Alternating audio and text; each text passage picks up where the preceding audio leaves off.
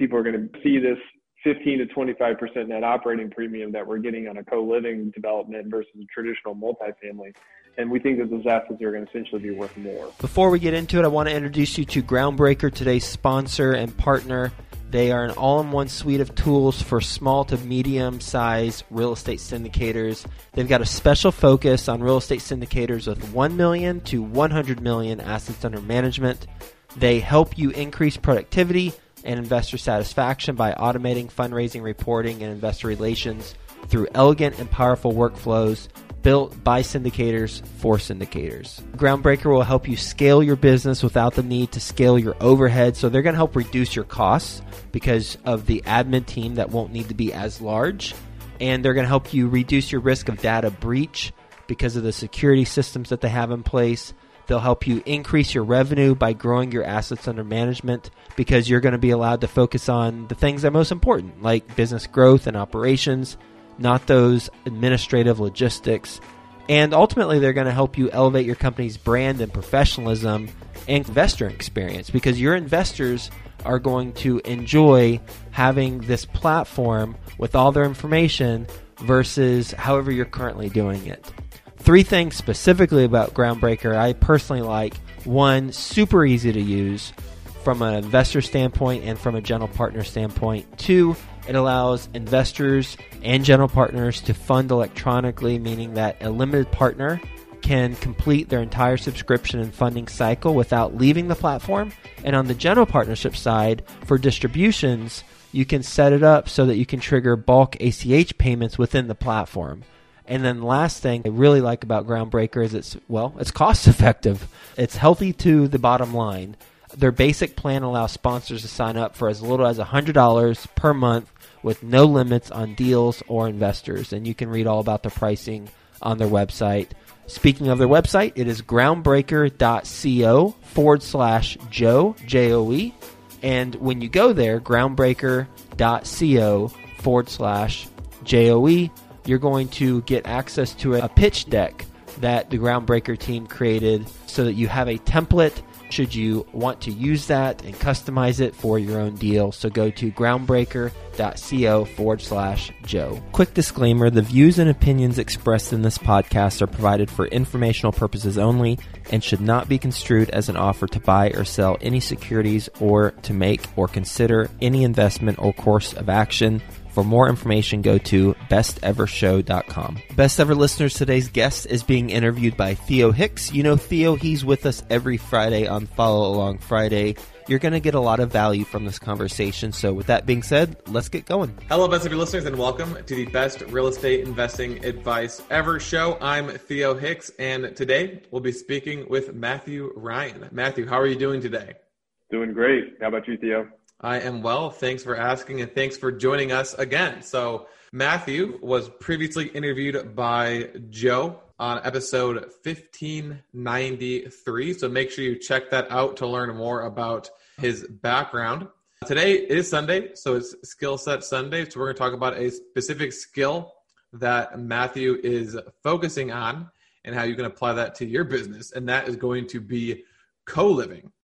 Before that, a little bit about Matthew. He is a social entrepreneur, founder of Revive, which addresses the market inefficiencies in community revitalization efforts.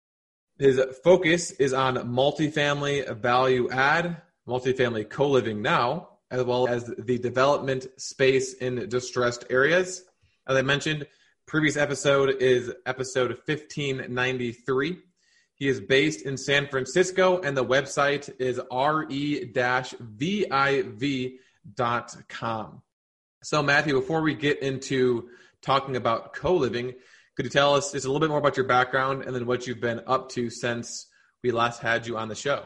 Yeah, so my background was in the energy efficiency and green building space, specifically focusing on how we can make residential and light commercial buildings more efficient.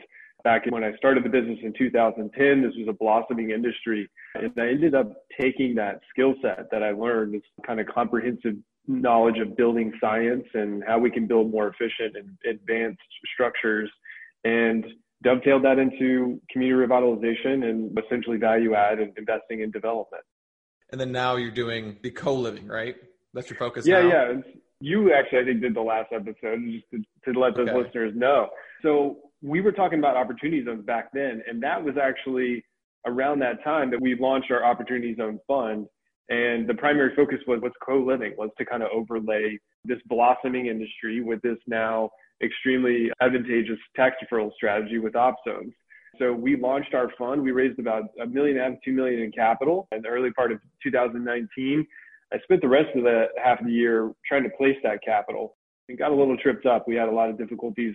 As everyone knows, we were very much at the top of the cycle, but here we are back at it again. So I've never heard of co-living applied to real estate before. So this is going to be very new to me, which is going to be good. Yeah. I can ask you questions as a complete noob. So you said that the strategy is using the Opportunity Zone Fund, and then the properties that are developed, those will be co-living spaces, or are these two separate things? Yes, you hit the nail on the head. And then, as you know, with Opportunity Zones, the majority of Opportunity Zone investments are development. We started in the value add space. So we've kind of created a hybrid, looking at adaptive reuse, converting empty warehouses in districts in Oakland and Berkeley that could be converted into co-working as well as co-living. And then also taking a single family home in an empty duplex, triplex, quadplex, and utilizing the existing zoning. We're looking at lot sizes that are much larger, where there's available footprint and expansion. And in the early part of 2019, there was also an advancement in California law that allowed us to add up to 2 ADUs. What's ADU? An ADU is an accessory dwelling unit. So it's a granny flat. So what it's allowed us to do is basically take, say, a traditional 2,000 square foot home that may have 3 to 4 bedrooms, right?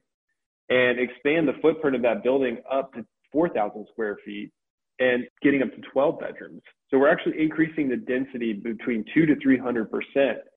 And in the context of what co-living is, and I know you want to touch on that, think of it as college-educated 22 to 35-year-olds who are struggling to find an affordable place to live, but they want to live close to a major metro where the high-paying jobs are. It sounds familiar. I'm sure some of us have experienced, or we've had friends who've experienced it. And, what's traditionally happened is those roommates have been bunking up in 3 and 5 bedroom homes, splitting the rent. But then you got to finish out how you're going to furnish it, how you're going to split the utility bills, who's going to clean the toilets, who's responsible for the dirty dishes. So the best way to think about co-living is it's monetizing an already existing marketplace. We call it the Craigslist marketplace, right? Apartments.com, so on and so forth. And it's really just kind of capitalizing on this roommate situation, but adding degrees of efficiency. So someone wants to rent a room. They don't have to worry about getting a bunch of roommates together, putting a big deposit down and taking that risk. They can simply hop on their smartphone, go to some of these co-living platforms and look and see what inventory they have available, schedule a viewing, go and meet the roommates and plug right in. So it's a turnkey strategy for people who are new to a city, again, looking for an affordable place to live. They want to be in these desirable areas, but they're really struggling to find a place. And that's the simplest way I could break it down. There's all different shapes and sizes of co-living developments now. Developers are now integrating them into their mid-rise to high-rise developments. But that's really the best way I could describe it. And then, of course, you're sharing furnished areas and common spaces. So it's not like a true apartment. But it's really for those people who want an affordable place to live. The typical rents in a co-living are anywhere between 15 to 25% below the market rate rent of a studio. Okay, so let's start from the beginning. So if I'm a developer and I want to develop a multifamily building with co-living, so do I develop a different unit for co-living, or is it the same unit as before? Typically, you're going to see higher bedroom counts. So a traditional multifamily developer, he'd have a 1 to 3 bedroom unit. And if they're set up in the development space, they're set up as pods, right? So anywhere between 4 to 6 bedrooms sharing a large common space. So you're seeing a little bit bigger footprint, which you traditionally didn't see, and a little bit more sharing of common space in lieu of that, where sometimes you're using an old Victorian or an old house that had crammed up common spaces. These guys are actually expanding common spaces, expanding now offices post-COVID where people can have a place to work from home. And they're even integrating in them to their bedrooms as well. So did that answer your question? Yeah, it did. So this is a development strategies, but also I lived in a house in college that had 13 bedrooms in it, I think. So it can be a brand new development, or it can be taking an existing, as you said, Victorian type home that has a ton of bedrooms and then turning it into co-living. So that totally makes sense. And so if I'm developing an apartment, is it something where I'm developing one, or would it be like a 100-unit apartment that has a percentage that are co-living and a percentage that are regular? Or would it be all 100 units co-living? Both is the short answer. People are also taking apartment complexes that have larger living spaces, common areas. Maybe they've got a formal dining as well as a kitchen, and converting those extra spare rooms into bedrooms now. So you had a 2-1 with an extra large space. You can get extra bedroom in there. That's one way of working at it. You've got to be careful. You don't want to create a crammed space. Ground up developers, they're basically in a 4 to 6 bedroom, sharing common space. They can start from scratch. Our strategy is typically taking these larger historical homes that have a lot of common space. Again, formal dining rooms, maybe 2 living rooms, finding ways to convert them, but then also expanding the footprint of the building. Sometimes they have an illegalized basement. So we'll put a new foundation underneath it, expand the basement. The ADU law allows us to add up to 1,500 square feet additional. So we're kind of doing a value add strategy plus adding development, adding square footage, which again allows us to increase our bedroom count, squeeze a cash on cash return out of an otherwise not cash flowing asset. And again, it provides a much superior product to those guys and gals who are out there just trying to rent on Craigslist and do the buddy up system. When you're expanding, is it expanding horizontally or do you expand vertically too? Wherever the lot will allow us and we can get setbacks. The nice thing about the ADU law is typically residential zoning, you'll have, say, maybe a 10, 15-foot setback. Well, with the ADU law, you can do it right on the back lot line now. So you don't have to work about those setback rules, which is really, really nice because a lot of these Victorians are built on these very large 5 to 6, 7,000 square foot lots that are practically unutilized. You could fit almost another house there if you wanted to, if the current planning and zoning would allow you to. And that's where the ADU laws come in and help us kind of expand that footprint. Perfect. So my next question is going to be about where these types of properties are in demand. So can I do this anywhere? You kind of got into this a little bit, but I guess a little more specific. Like, what are the characteristics of the ideal market for co-living? It's funny because I thought that definition was very defined to what we're doing, which is extremely supply-constrained markets with very high barrier to entry, high rents on a 1-bedroom. San Francisco, now Oakland, which I think is now the 4th or 5th most expensive metro in the U.S., the New Yorks, the Bostons, the LAs.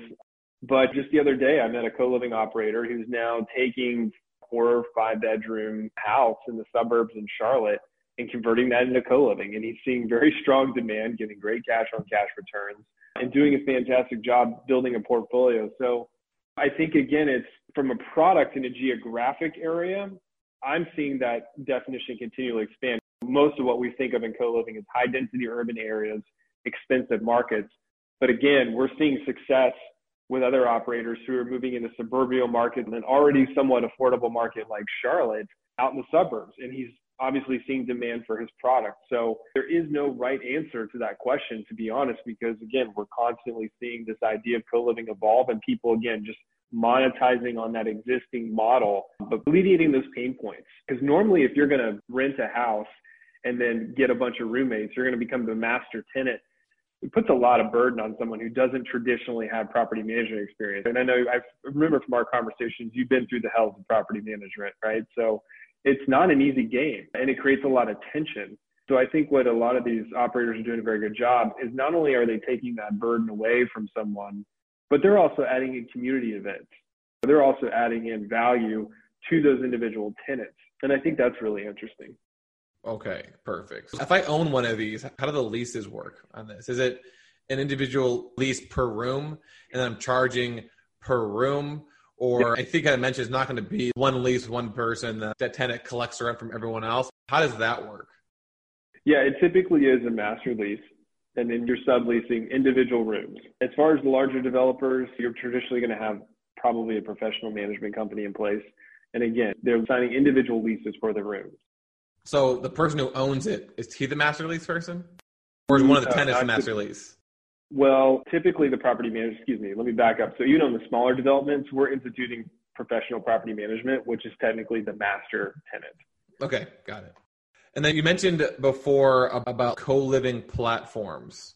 So you said it's capitalizing on the Craigslist marketplace. Right. That's kind of what I thought about. And I know Joe, when he would live in New York, that's how he found a roommate, was on Craigslist. And so I know people are doing this already on Craigslist, but are there specific platforms for co-living? Yeah, and when I say a platform, fancy word for a co-living operator, a property manager, right?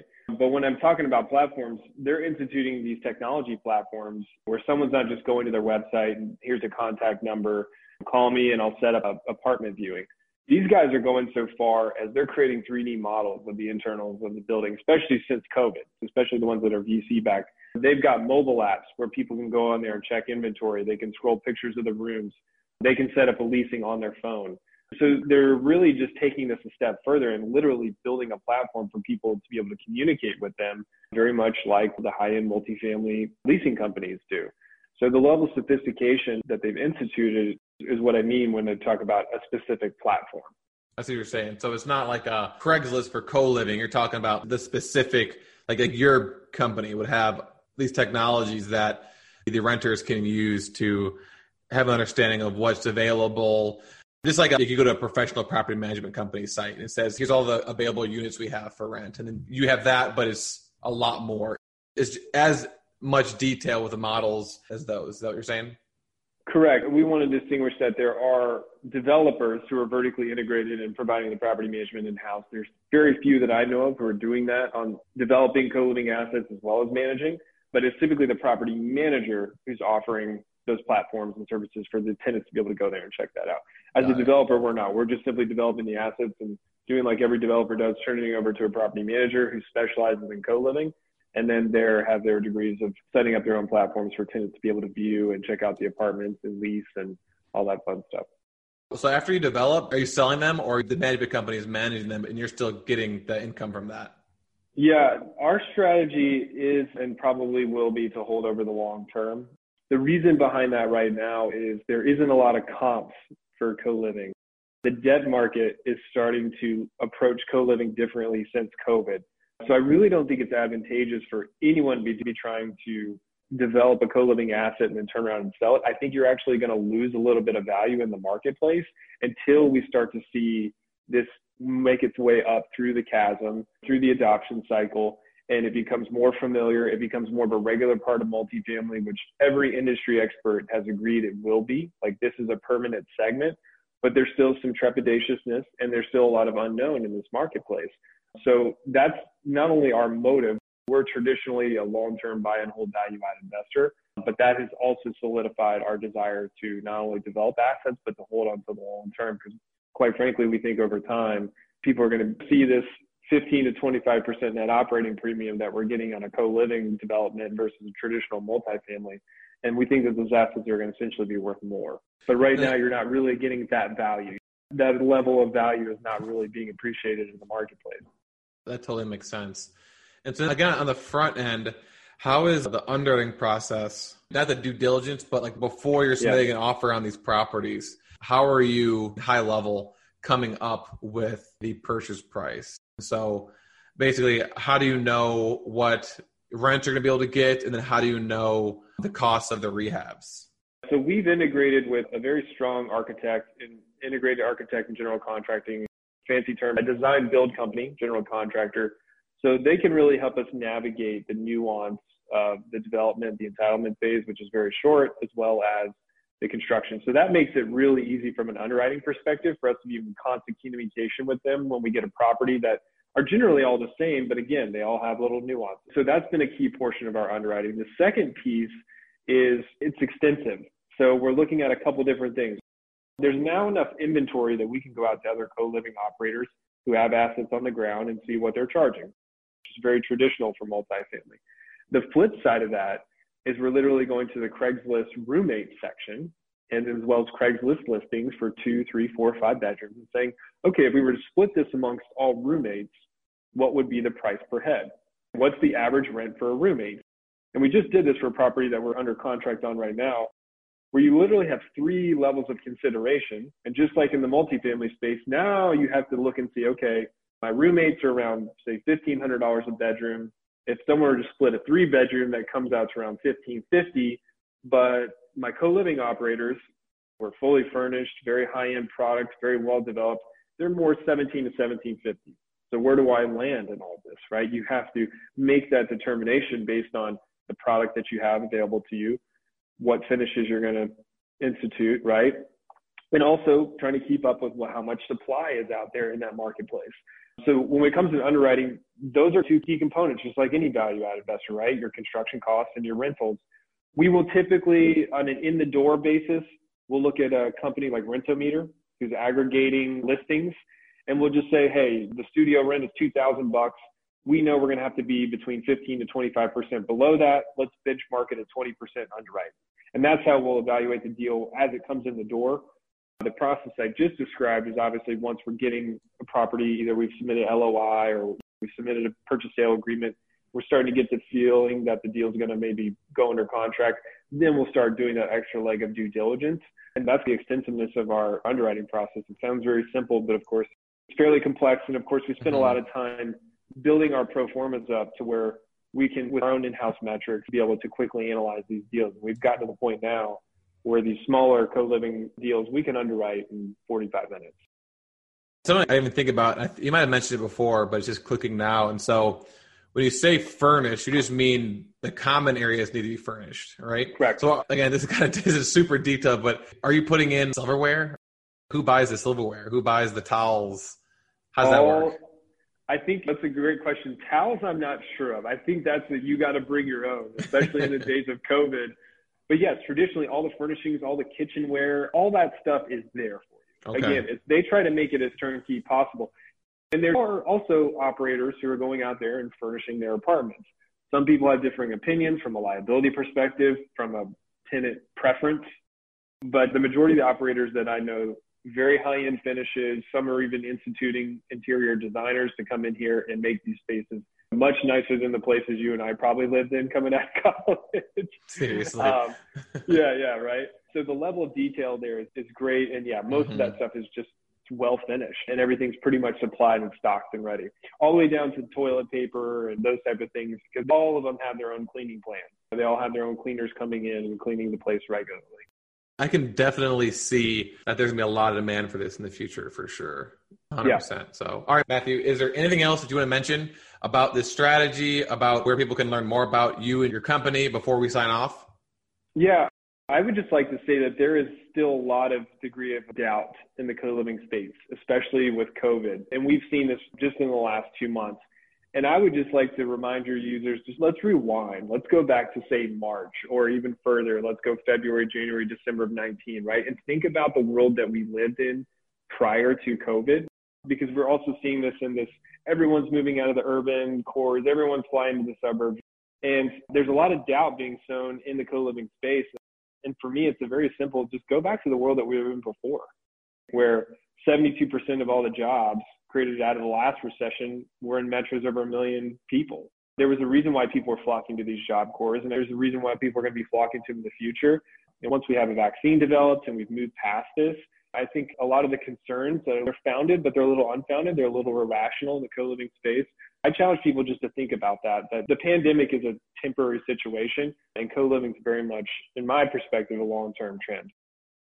Perfect, Matthew. It was great catching up, and thanks for going in a lot of detail on this co-living strategy. And so we talked about some of the advantages from both the operator developer's perspective, as well as from the renter's perspective. We talked about the strategy. You can develop a new property and turn that into co-living. You can find one of these big, as you mentioned, what your company specializes in, these big single-family Victorian homes with lots of rooms and common areas. You can buy something and expand upon it horizontally or vertically. So there's really a lot of different options you have for the type of property you can buy or create to do this. You also talked about the market and how you thought that initially it would be the high density urban areas with really high 1-bedroom rents with very low supply, but then you heard of someone who's doing it out in a suburban area. So there's really no specific definition for the market. It can really work anywhere. Maybe a good thing to do is just go on Craigslist and see how many people are looking for roommates. You also talk about the underwriting process and the way you're approaching the construction costs is partnering with a company that specializes in design and building. And then for the rents, depending on where you're at, right? If you're in one of these high density urban areas, it might be enough inventory to do the traditional rent comps. If you're not, then you can go on the roommates section on Craigslist and calculate comps that way. Go to Rent-A-Meter, take a look at the studio costs, and then reduce that by 15-20% and do it that way.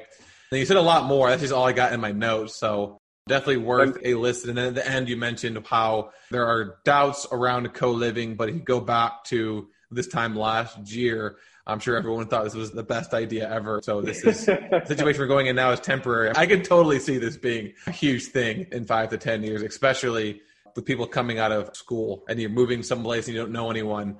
If I moved somewhere and I didn't know someone that lived there that I could live with, I would have gone on Craigslist, right? Or done something like this. Yeah. Matthew, again, appreciate you joining us again today. Best of listeners as always. Thank you for listening. Have a best ever day and we'll talk to you tomorrow. Thank you, Theo. Appreciate it. Groundbreaker helps you increase productivity and investor satisfaction by automating fundraising, reporting, and investor relations through elegant and powerful workflows built by syndicators for syndicators. Go to groundbreaker.co/Joe. That's groundbreaker.co/Joe to get a free deal pitch deck template. Are you interested in getting started in real estate syndication but don't know how? My friend Whitney Sewell is the host of the Daily Real Estate Syndication Show podcast. He interviews top experts in the industry to help you learn the cutting-edge tools and strategies of the syndication business. You can find Whitney and his podcast at lifebridgecapital.com.